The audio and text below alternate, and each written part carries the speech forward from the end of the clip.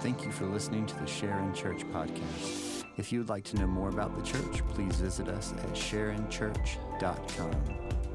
Now we hope you learn from and enjoy today's message.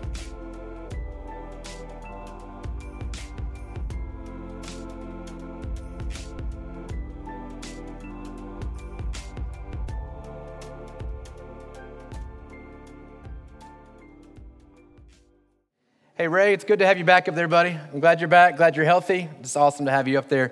Thrilled you're here with us this morning. Hey, if you would, grab your Bibles, turn to Matthew chapter 5. We're going to continue our series as we study the good news of the kingdom. We call it the Sermon on the Mount, but Jesus calls it the good news of the kingdom. So we're going to continue studying this morning. We'll be in Matthew chapter 5 for the bulk of it. We got some other stuff to cover this morning. So on the screen right now will be some other passages that we'll get to. I just want you to know I'm not making it up. This is in Scripture. So if you want to take a picture of it or write this down in your journal, in your notes, that's totally fine. But this is where we're going this morning. We're going to cover this much this morning, hoping to see and understand who God is and what it is that He is doing. I don't know what it's like in your home with your kids, or maybe your kids have moved out of the home, when they ask advice from you or ask your input on something. I don't know if you've experienced what I experience regularly in my home, is that my kids will ask for input and then do the complete opposite of what I tell them to do. Has anybody experienced that in your life? Those of you who have grown children out of the house, is that true? Is that still true for you? Great, can't wait. So here's the thing this morning. I'm going to teach God's word. And for many of you, it's not what you want to hear. And so you've got the option this morning. When we're done with this to be like, nah, I'm out. That's not what I really wanted to hear. Give me something better than that. That's fine. You can do that all you want.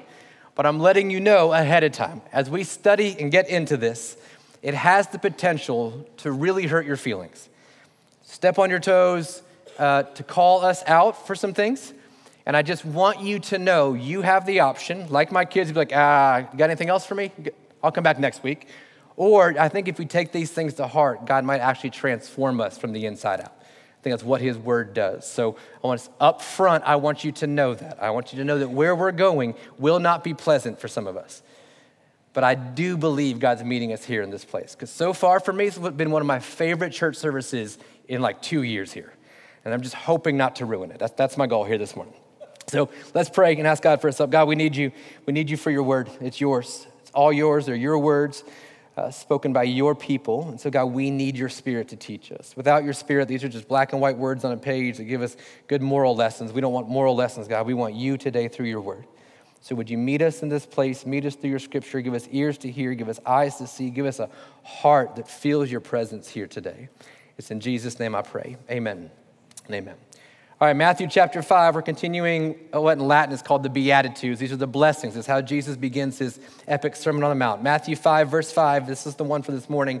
Blessed are, congratulations to the meek, for they shall inherit the earth. Blessed are the meek. That word blessed means congratulations. It means favor to. It means flourishing are those who are meek, for they will inherit the earth. This one is going to be a little tricky for us, but I want us to remember these are not virtues that we seek to attain or to accomplish. These are descriptors of the kingdom of heaven. Jesus has come onto the scene. He's been baptized. He's been tested in the wilderness, and now he's declaring to the people, there's a new king in town, and this king is bringing a new kingdom with him.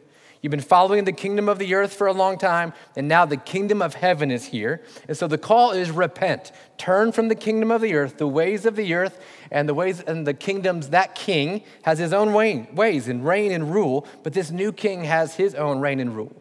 So Jesus is laying out, this is what my kingdom looks like, and you got to decide what you're going to do with it.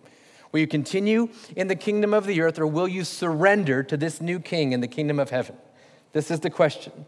So people have gathered around him. In Matthew chapter 5, verse 1, he sees the crowds. And seeing the crowds, it says he went up on a mountain and he sat down and brought his disciples with him. Now the crowds, we've talked about this the past few weeks, the crowd is not good old Southern church people. It's not what it is. These are broken down people. People on the outcasts of society, literally kicked to the edge of society, on the outskirts of town. And they've come to find out about this king who's healing people and bringing hope to the lost and the broken. So they've gathered around, and now they've come from Syria and the Decapolis, the Greek areas. They've come now to him, and this crowd is following him. And so he draws them all together. and he begins to declare to them what the kingdom looks like. And in this sermon, he begins, verse 2, he opens his mouth, which is to say, this is important what I'm saying. This is solemn and important. And he taught them. Verse 3, he begins with, blessed are the poor in spirit. These are not to be taken individually. These beatitudes, these are not things for us to seek to accomplish. These are, again, descriptors of the people of the kingdom of God. And the first descriptor is the people in the kingdom of God know they are human. They're poor in spirit. They recognize their humanity. They're spiritually bankrupt. They recognize they've got nothing to offer. It's why Jesus doesn't go to the synagogues and bring out the Pharisees first. He goes to these people who have been through life, have been beat up and kicked to the curb, who understand they have nothing to offer. So they go and this is who Jesus appeals to, the poor in spirit, because theirs is the kingdom of heaven. What does the kingdom look like? Well, it looks like this, looks like poor in spirit. And then he continues in verse 4, blessed are those who mourn, for they shall be comforted. So Jesus now goes from the poor in spirit, and he builds on this to mourning. And we talked about this last week. This is not general mourning, although I think God meets those who are mourning. But this is mourning over our own sins, the pain of our own evil and darkness inside of us. You mourn over your sin. So what Jesus is doing is he's building for us this idea. The foundation is poverty of spirit. It's bankruptcy. And then what that moves us to is a mourning. I've got nothing to offer, and we mourn it. But then he says, if you mourn, you will be comforted. We studied this last week. The Greek word for comfort is parakaleo, which means to come alongside. But the picture it should paint in our minds is the idea of a flame going out, smoldering ash, and then the Spirit blowing fresh wind on a new oxygen that just bursts what was smoldering back into life again. And we said it is impossible for you to be comforted without mourning. And we asked last week, when was the last time you were grieved over your sin? When was the last time you mourned over your sin? The path to new life, the path to that fresh wind begins with poverty of spirit and into mourning. And that's where we find now, chapter 5, verse 5, blessed are the meek. It's all building. So we've moved from poor in spirit, and now we've mourned. And now the question is, what will you do with your grief? How will you handle your grief? Jesus is telling us, well, the next step is to be meek. Now, meek is not a word that we use a lot, and probably it's the closest we have to the translation of this Greek word here. But the idea in the Greek language is translated a few different ways. One primarily way is gentle, which I know we're all excited about being gentle people. And so that's one way to translate it. Another way is that it's a person who's not overly impressed with his own self-importance, someone who doesn't consider himself important. That's an idea of someone who is meek. One Hebrew scholar named Jensenius says it's a lovely, godly, and modest mind which prefers to bear injuries rather than to return them. A lovely, godly, and modest mind which prefers to bear injuries rather than to return them. A person who is meek, the Greek word is praus. A person who is praus is a person who finds freedom from malice, bitterness, or any desire for revenge. It communicates the idea of a teachable spirit and ultimately submission to God. But the best way I think for us to understand it is this. Praus was a horse training term for the Greeks. It was a way that a horse trainer would take a wild stallion, completely uninhibited, full of power and might. I mean, a stallion just full of power. And to be meek was when this trainer would take, or a rider would take this horse and would spend time training this wild stallion. So much so that it didn't compromise the power of the stallion, but instead, that stallion's power came under the control of the rider. This is what it means to be meek. It does not mean to be weak, does not mean to be passive, does not mean to be a pushover. What it means is you've got the strength of a stallion under the power, the control of a rider, namely God the Father. That's what meekness is. Meekness is the understanding that just because you can doesn't mean you should. Know what I'm saying? Just because you can say something, because you can do something, doesn't always mean that you should do or say or type or post that. That's what meekness is. Meekness is strength under control. There's a vertical component of this, of submission to God, but there's a horizontal relational component, which is that we are gentle in the way we interact with others. But again, this is all built on the foundation of the Beatitudes, which we just studied. So here's what Jesus is doing. I think he's describing someone in the kingdom of heaven who has grieved, but is now accepting their grief. So I don't know if you've been around people, or maybe yourself, when you're mourning something. It could be the loss of someone you loved. It could be the mourning of a job you loved that now you've lost, or financial stability, or a marriage. But when people are in the process of mourning, in the midst of grief, you often don't get the best version of that person. What you get often is you get biting comments. You get the things that they would never say to you any other time. But now, because they're in this state of grief and mourning, they've turned to become a really mean-spirited person. They don't like what's been taken from them, and so now they're projecting that upon you. Has anybody experienced that before? Maybe you've become that person. Your own grief, what you're pushing out then is your own feeling of entitlement. It shouldn't have happened this way, and so you project that upon other people. But I think what Jesus is describing in the kingdom is that we begin with being poor in spirit and we mourn, but we accept the fact that we have nothing to offer.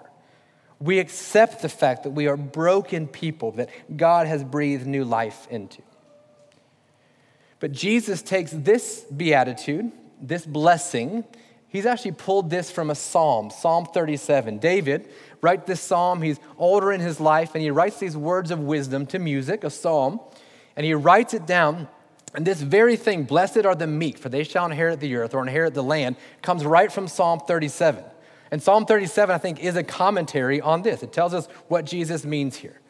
So in Psalm chapter 37, it'll be on the screen, we can read together. I think this is a description of meekness. Verse 1, fret not yourself because of evildoers. In our mourning, we're tempted to be worried and fearful about those who have done evil to us. When you're mourning, it's like you recount everything someone has ever said or done to you. And he said, but the one who is meek doesn't fret because of evildoers or not envious of wrongdoers.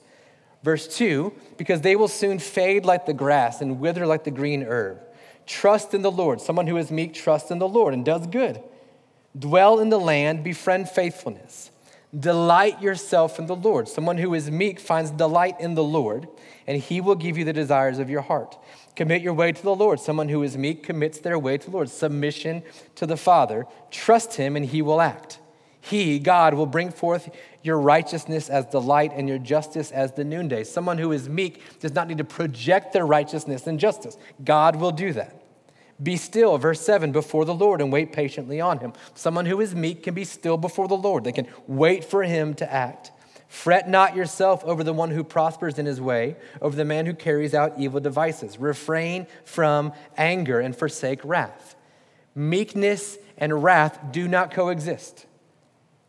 Fret not yourself, it tends only to evil, for the evildoer shall be cut off, but those who wait for the Lord shall inherit the land. In just a little while, the wicked will be no more. Though you look carefully at his place, he will not be there. And then here's verse 11, but the meek shall inherit the land and delight themselves in abundant peace. So Jesus pulls this beatitude directly from Psalm 37:11. And he says, blessed are the meek, for they shall inherit the earth. And that word, or earth in the Greek, is the same word for land, and then taken back into Hebrew, it's the same word used here in Psalm 37. So the question is, what land is David talking about? Well, there is land that had been promised to the people of God. We spent a year last year talking about this in Exodus. God had promised land to them, and they called it the promised land. And so they're going to Canaan, this land that's overflowing with milk and honey. Beautiful land they're going to, and God has promised it to them. But from the moment God promised it to them until the time of Jesus, the people of God, the Jews, the Hebrews, had not once occupied the land by themselves. God had promised it to them. He told them to go in and conquer it, but they didn't. They compromised. And then over the next few centuries, it would change hands over and over and over again. So 750 or so years before Jesus is on the scene, the Jews somewhat occupy the land.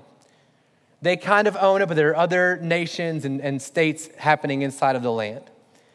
But from there on, in 736 BC, Assyria invades and takes over Israel, takes over Palestine, this whole Canaan, this promised land. 736 BC. Less than 200 years later, 150 years later, Babylon comes in and takes it back from Assyria. The Jews still live there, but now it's run by Assyria, and now, though, it's run by Babylon. After that came the Persians, and the Persians overthrow Babylon, and they take the land. And then the Greeks come in, and they take the land from the Persians through a war. There's a movie about that. Guys with a bunch of abs. 300 was the movie.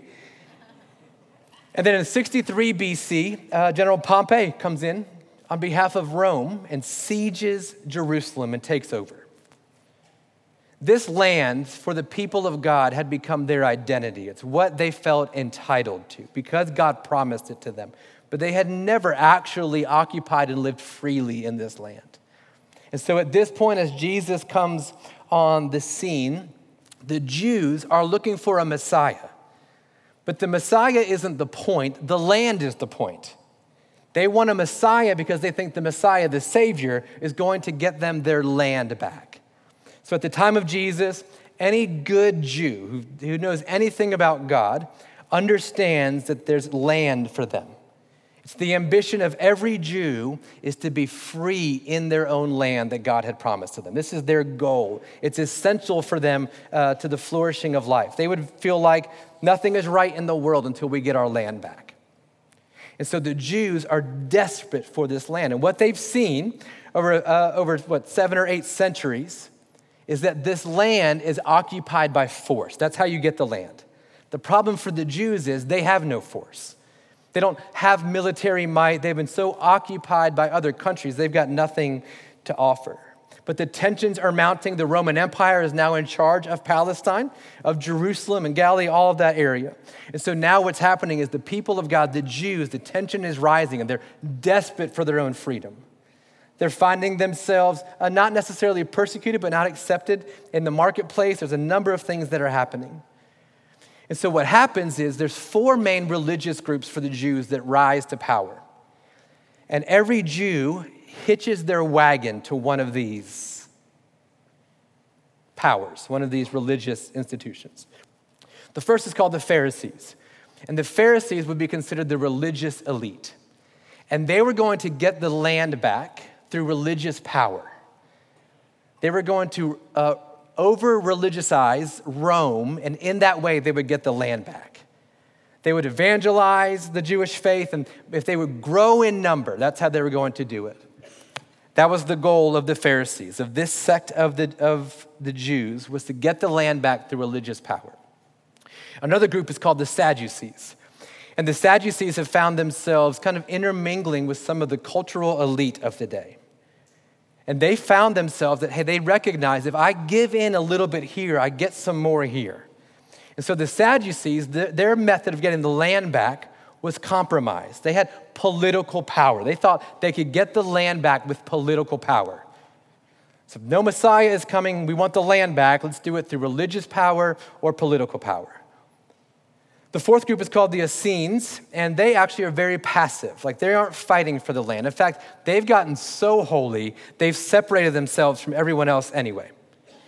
And so they've taken all their kids out of Jewish school, they've taken all their kids out of the society, they've separated themselves and have focused on their own personal holiness. And their idea is, if anyone's gonna get the land, it's gonna be us. We're gonna be ready for it. We're gonna purify ourselves to get the land. And the final group is what's called the Zealots. They're called the fourth sect of Judaism. And the Zealots were zealous. They were passionate. They were passionate, but they were passionate about this land, and they were particularly passionate about overthrowing Rome.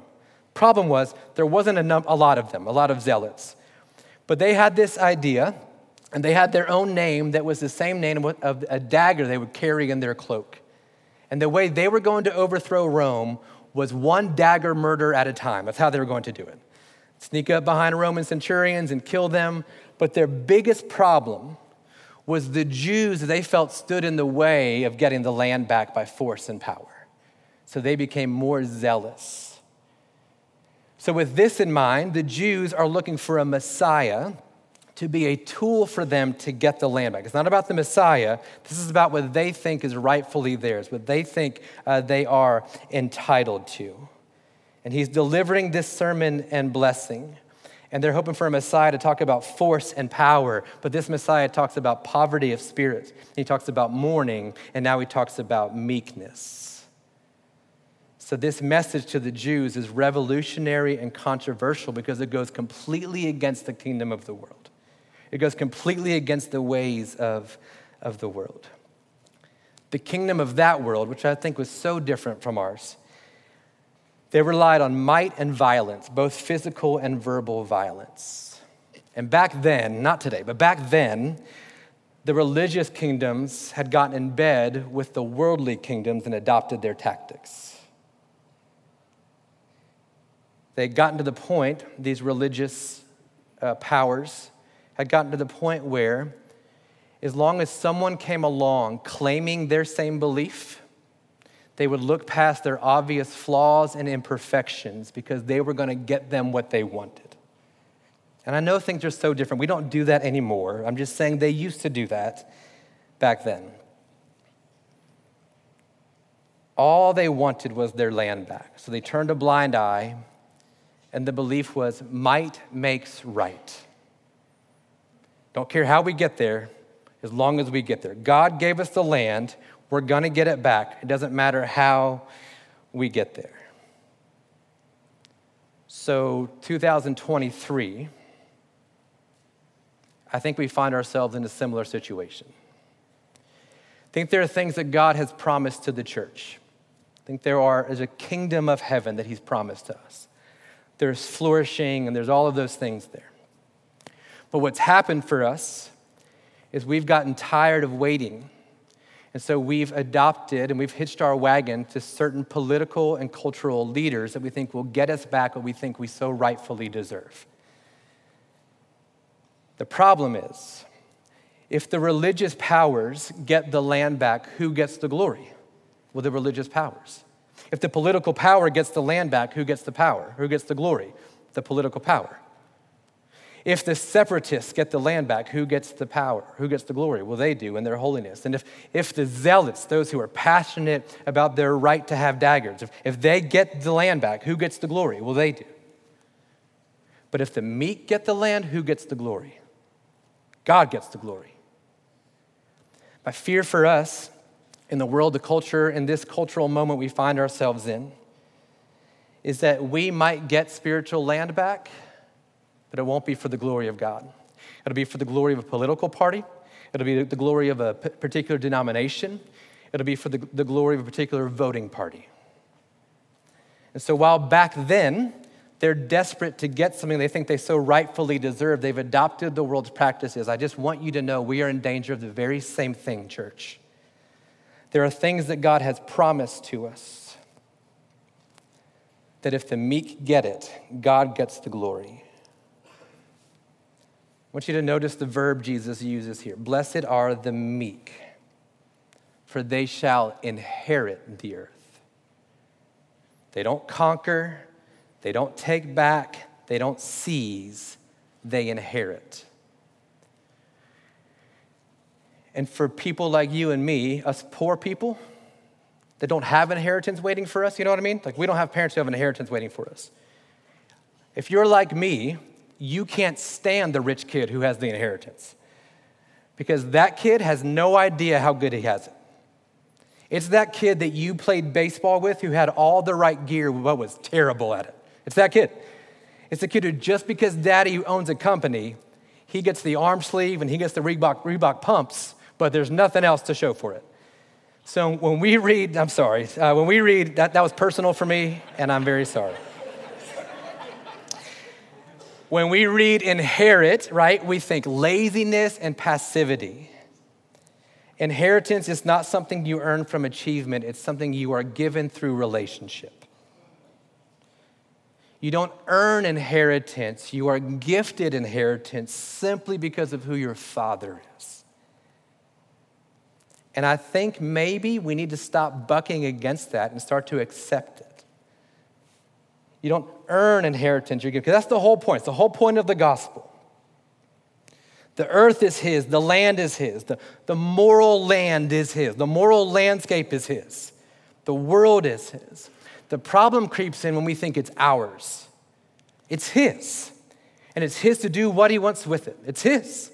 And he has chosen in his grace and mercy to give the land to his people. And this is not just about Canaan, this is about the kingdom of heaven. This is about heaven itself. And God has decided that he will grant the land as inheritance to his sons and his daughters. Not the ones who fight for it, not the ones who earn it, the ones who simply have relationship with him. And so here's something we have to wrestle with this morning, is that meekness is the way of the kingdom of heaven. And I know you might not like that. I know the southern part of us hates that. And we begin then, because we don't like it, we begin to think things like God only helps those who help themselves is scriptural. That's not in the Bible anywhere. But because we're so desperate for it, it's like we've forsaken actually believing what God says. It's the way of the kingdom of heaven. It messes with us. This is not how our world works at all. Let's talk politics. You know any meek politicians? I'd love to meet them. That would be amazing. Any politicians who say, no, I'd rather absorb injury than project it on you? You know any politicians who have a gentle spirit about them? Let's talk about the sports world. We could talk pro sports if you want. Have you met any meek pro athletes? Have you seen any of them? It's always the loudest ones, the most braggadocious ones. They get the long contracts. They get the extensions. The quiet, meek ones don't. You know this because your kids play Little League. You understand how it works. Let's be honest about it. It's not the best ball player that gets to start. It's the kid whose mama is the loudest. That's who gets to start. It's the one who complains the most, who gives the most to the booster club. Let's just call it what it is. That's how it works. You know this about our world. The meek are not rewarded. Entertainment. Let's talk social media. Do meek people on social media get a lot of likes? No. But the ones who take a polarizing side and who are loud and in front about it. Let's talk about your job. Has meekness gotten you a raise? Has meekness gotten you a promotion? But you know that guy who got the promotion, and he is the opposite of meek. But he was the squeaky wheel, so he got the grease. Let's talk about school students. How's that going for you? How's your meekness going for you? This is not how our world works. And so what's happened for us as Christians is we've given up the way of the kingdom and adopted the way of the world. I said, man, if that's what advancement looks like, and then we say things like, yeah, but then when I'm the boss, I'm going to change everything so everybody loves Jesus. No, you're not. Because you already compromised on your way up there. No, you're not. So it messes with us. But this is the way of the kingdom, and it has been since Jesus came to earth. When Mary finds out she's pregnant, she writes a song about this and says, this is what's going to happen because it's happening to me. Luke chapter 1, verse 46, Mary said, my soul magnifies the Lord, and my spirit rejoices in God my Savior. For he has looked on the humble estate of his servant. Behold, from now on, all generations will call me Makarios, blessed, same word in the Beatitudes. For he who is mighty has done great things for me, and holy is his name. And his mercy is on those who fear him from generation to generation. He has shown strength with his arm. He has scattered the proud in the thoughts of their heart. You know what meekness does? It scatters the proud in the thoughts of their hearts. He has brought down the mighty from their thrones, exalted those of humble estate. It's only in God's economy, in his kingdom, this happens. He's filled the hungry with good things. The rich he has sent away empty. He has helped his servant Israel in remembrance of his mercy as he spoke to our fathers, to Abraham and to his offspring forever. Meekness is the way of the kingdom. Please hear me, not weakness. This is strength under control. It is not strong to run your mouth. That is cowardice. That is weakness. It is not strength that makes you arrogant about your work ethic. That is cowardice. It is not strength to verbally and physically assault your wife. That is cowardice and weakness. Meekness is understanding just because you can and have the power to doesn't always mean that you should. It's power under control. So here's where I think meekness helps us. There is a what to believe. There is something for us to believe. And then there is a how. There's how we hold that belief. There is a right way to believe, but there's also a right way to hold what it is that we believe. So here's an example. If I were to give you something, some fine china, and I were to tell you this is fragile, I even put it in a box and I write fragile on it, and you take it and you take that box, right? And I've told you it's fragile, and you know it's fragile, and you're telling me, yes, I know that it's fragile. And then you throw it against a wall. It shows me that you didn't actually think it was fragile. Because if you had a belief that it was fragile, it affects how you carry it. It affects how you hold on to that very thing. We have a right way of believing. We have a right doctrine as followers of Jesus. And we have a right way to carry that doctrine. We have a right way. So tonight's the Super Bowl, and it's two teams that nobody cares about. So we won't talk about that, but we can talk about football and college football. So college football, all right, let's talk about you Georgia fans, all right? Here's what I love about all college football fans. So you say things like, we're national champions. It took us 40 years to get back there, but we're national champions, and we've been 2 years in a row. And so let's say you've got a game on a Saturday, and let's just say you're playing Vanderbilt, okay? And I understand as a Florida fan that Vanderbilt can beat you, but that's a whole other conversation. But you, as Georgia fans, understand we don't lose to Vandy. We don't do that, right? So you're playing Vandy, and you're between the bushes, the hedges, and you're playing Vandy. And because you know, right, because you have a belief that Georgia is better than Vanderbilt. Does anybody argue with that? Okay, Georgia is better than Vanderbilt, and so you believe that. First quarter comes around, and for some fluke thing, they get a fumble recovery for a touchdown, and then another kind of fluke 90-yard run, and they're winning in the first quarter 14-7. You believe that it's Vanderbilt, and so you're fine. Some of you are freaking out, but if you say you believe Georgia is better than Vanderbilt, then you know in that moment, we're gonna be fine, we're gonna make it. Then there are some of you who say you believe that Georgia is really good, and in that moment, Kirby Smart becomes the devil. Stetson Bennett should get senior discounts at restaurants. Like you finally start to understand, and you start to say things, right? So you say you believe that Georgia will beat Vandy, and yet when things get tough, you let go. You actually, the way you're holding that belief proves to me you actually don't believe that. So when it comes to following Jesus, there are right ways for us to believe. But there's also a how we hold what we believe. And how we hold what we say we believe is evidence of whether we believe it or not. Let me say it again. How we hold what we believe is evidence of whether we actually believe it. There is a right way to believe. There's also a right way to carry what it is that we believe. And that way is meekness. James is speaking to the church in Jerusalem, and they've got some people who have risen and who have become less than meek in the way they believe, right? The ways they believe about Jewish faith and tradition and what should happen and who should have to do what. And at the very same time, in James chapter 3, James is telling them, you got to tame your tongue. It's going to start a fire, tame your tongue. He says, you think you are holy, then show it to me by the way you hold your tongue. But he continues with this in James chapter 3, verse 13. James says, who is wise and understanding among you, Church of Jerusalem? By his good conduct, let him show his works in the meekness of wisdom. Okay, so you know what is right. Good for you, church. You know, like you got right doctrine. Now, I'm telling you, James says, I'm telling you now to show me how you hold that doctrine. How do you hold right belief? You do it in the meekness of wisdom. And now he's going to compare worldly ambition with it. Verse 14.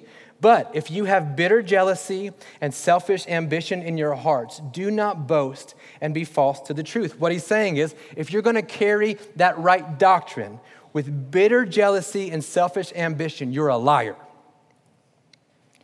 Those things don't coexist. You can't carry the truth of the gospel and still be a jerk. You can't. That's what he's saying. Verse 15, this is not the wisdom that comes down from above. This is earthly, unspiritual, and demonic. And you're like, James, how do you really feel about it, though? What are your real thoughts? Like, do you hear what James is saying? You can believe the right things and carry them in the wrong way, and it's demonic. And you know that's true because you know Christians who you think believe the right things and yet are complete jerks about it. For many of you, your wrestle with Jesus is not about Jesus. It's about the way the church has carried doctrine. That's your issue. And James is saying that's why it's demonic. It leads people away.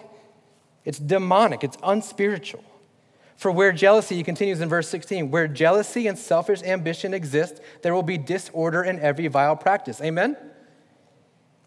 But the wisdom from above, here's what meekness is. It is pure.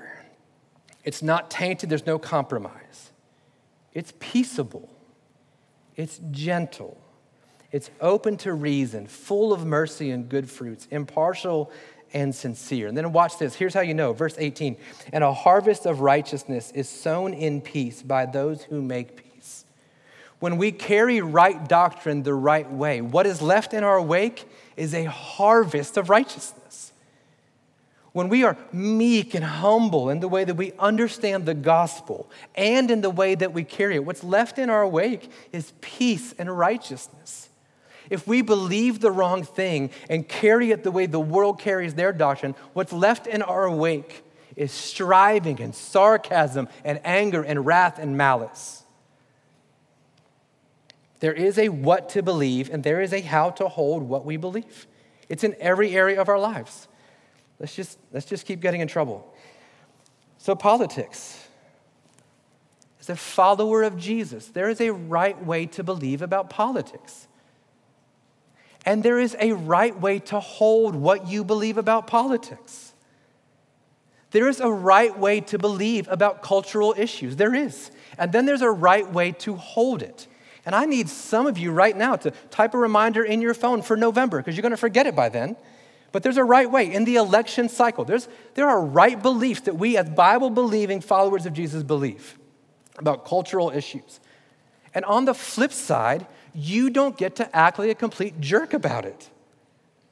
There's a right way to hold what we believe. There's a right way for us to believe about sexuality. There's a right way. It is biblical to believe what we believe about sexuality and about marriage. And there is a right way to hold that. And it is not slander. And it is not making fun and sarcasm. There's a right way to hold it, and it's in the spirit of meekness. There's a right way to believe about economics. There's a right way to believe about parenting. And there's a right way to hold what you believe about parenting. You cannot be smug, proud, sarcastic, and mean-spirited people and at the same time say you believe the gospel. It does not work. I think there is no way to actually believe what we believe and not be meek people. To say that you believe that you are a sinner saved by grace and then be sarcastic and mean-spirited to other sinners who sin differently from you means you don't understand what you just said you believe. If you say that you believe that Jesus rescued you in your sin, and you are poor in spirit, and you grieved over it, you have no right to run your mouth or your fingers about some other political party or belief system. There is a right way to believe. I'm not in meekness. I'm not saying we're passive and we just compromise. I'm saying the opposite. No. You hold it. And then you hold it in the way it deserves to be held. To believe we are saved by grace makes us a meek people. But again, this is not a call, the Beatitudes are not a call for us to try to be more meek. I think the more you try to be meek is like you trying to be humble. I'm going to work harder to be humble. Well, and then you're going to feel really good about how humble you've gotten, which defeats the entire purpose. But I do think this meekness is an indicator. It's the way your check engine light works on your car, which some of you have going off and you need to see somebody about it. It's not going to fix itself. So here's the indicator. If you found yourself full of slander and malice, if you found yourself verbally or physically violent, it's an indicator that you don't actually understand the gospel. If you come in contact with a clerk at a grocery store who obviously has a different idea of sexuality than you do, and you can't treat that person with respect, you don't know the gospel. You don't know it. It might just mean that you feel entitled to some land, some spiritual land or moral land, and not that you feel poor in spirit. Meekness is the character of a follower of Jesus. Here's what meekness looks like. It's not slander and shouting and sarcasm and attack. That's the way of the world. But the way of the kingdom of heaven is truth from my mouth with quiet in my heart. Yes, be truthful. But you can't just say, sorry, I'm just being honest. That's not how it works. Jesus calls this truth in grace. That's what he calls it. Scripture tells us to speak the truth, but to do it in love. There's a settledness in your heart. You know why we speak with slander in our mouth? Because our hearts aren't settled in the truth. And we've got some chip on our shoulder we're trying to prove. I don't think Christians should have chips on their shoulder. There's nothing for you to prove. Jesus proved you have nothing to prove. If we don't come back to spiritual poverty, we will always be carried away by the ways of the world. So we've got to come back there. The gospel calls us out for the people that we really are. The cross calls us out. If you're so good, why did Jesus come? If you've earned the land, why did Jesus die? It proves us. Meekness is the way of the kingdom because it's the very heart of our King. You want to know why meekness matters? Because that's who Jesus is. Matthew chapter 11, verse 28. Come to me, all who labor, heavy laden, and I will give you rest. Take my yoke upon you and learn from me, for I am gentle. I'm meek, I'm proud, and lowly in heart, and you will find rest for your souls. If anyone ever exhibited power and control, it would be Jesus, yes? Jesus on the cross has the power to call down legions of angels, and he doesn't. Jesus, in the midst of the Pharisees, could do all sorts of things to them, and yet he doesn't. At the Garden of Gethsemane, Jesus is being arrested, and Peter takes out his sword, and as a fisherman misses everything he was swinging at, and he chops off a guy's ear. And Jesus says to him, put that sword away. If you live by the sword, you will die by the sword. You want to talk meekness? Let's talk Jesus. It's not cowardice. It's the opposite. It's power under the submission of God. In fact, when Jesus came riding into Jerusalem, he came riding in on a donkey, not a war horse. He came into the biggest week of his life to be crucified, to exact war upon the enemies and principalities.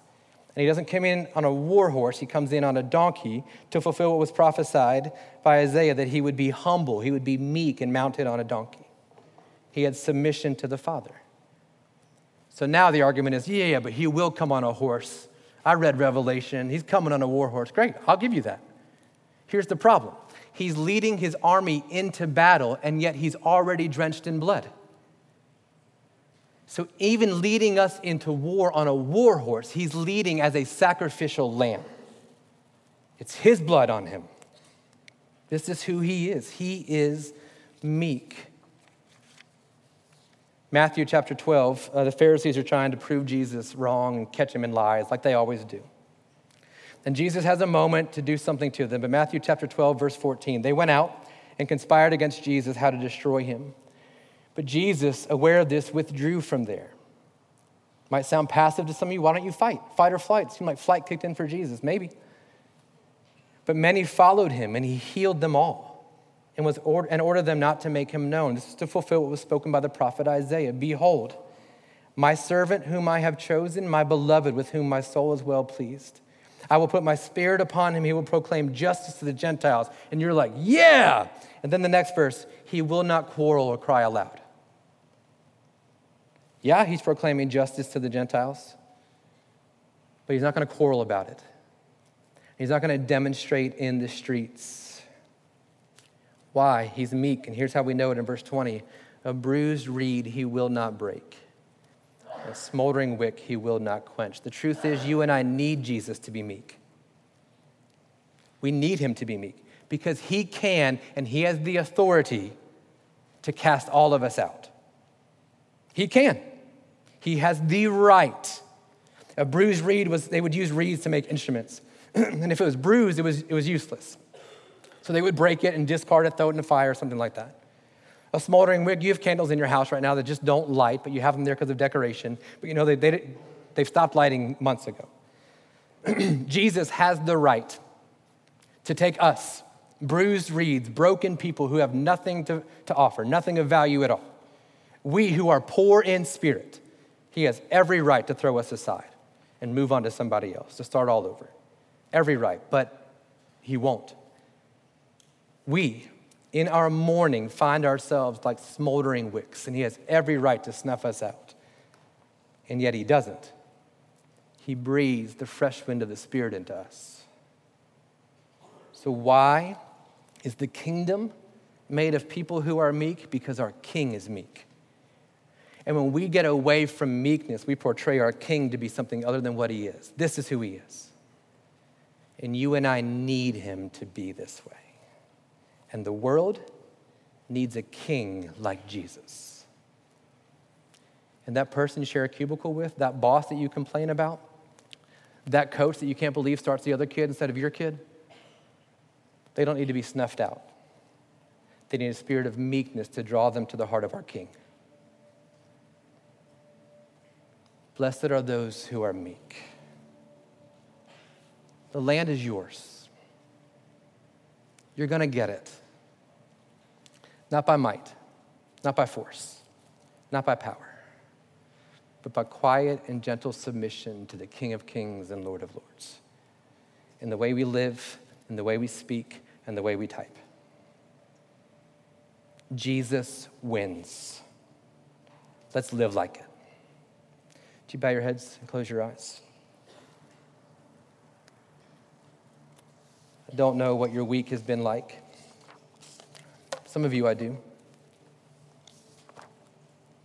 I just wonder how your heart is today. Wonder if you have felt the rise of malice and slander and vengeance in your heart. Maybe it's someone who's hurt you. Maybe it's issues deep down for you with some sort of political party. Maybe it's the way somebody handled something at your workplace or handled something with your child, something in a school. I want to encourage you as quickly as you can to run back to the gospel before you adopt the ways of the world to bring in the kingdom of heaven. It doesn't work that way. And culturally, we are up against some things as followers of Jesus. But I just hope we don't miss the Messiah in the midst of it. A gentle spirit. It's my hope for us as a church that we would be a meek people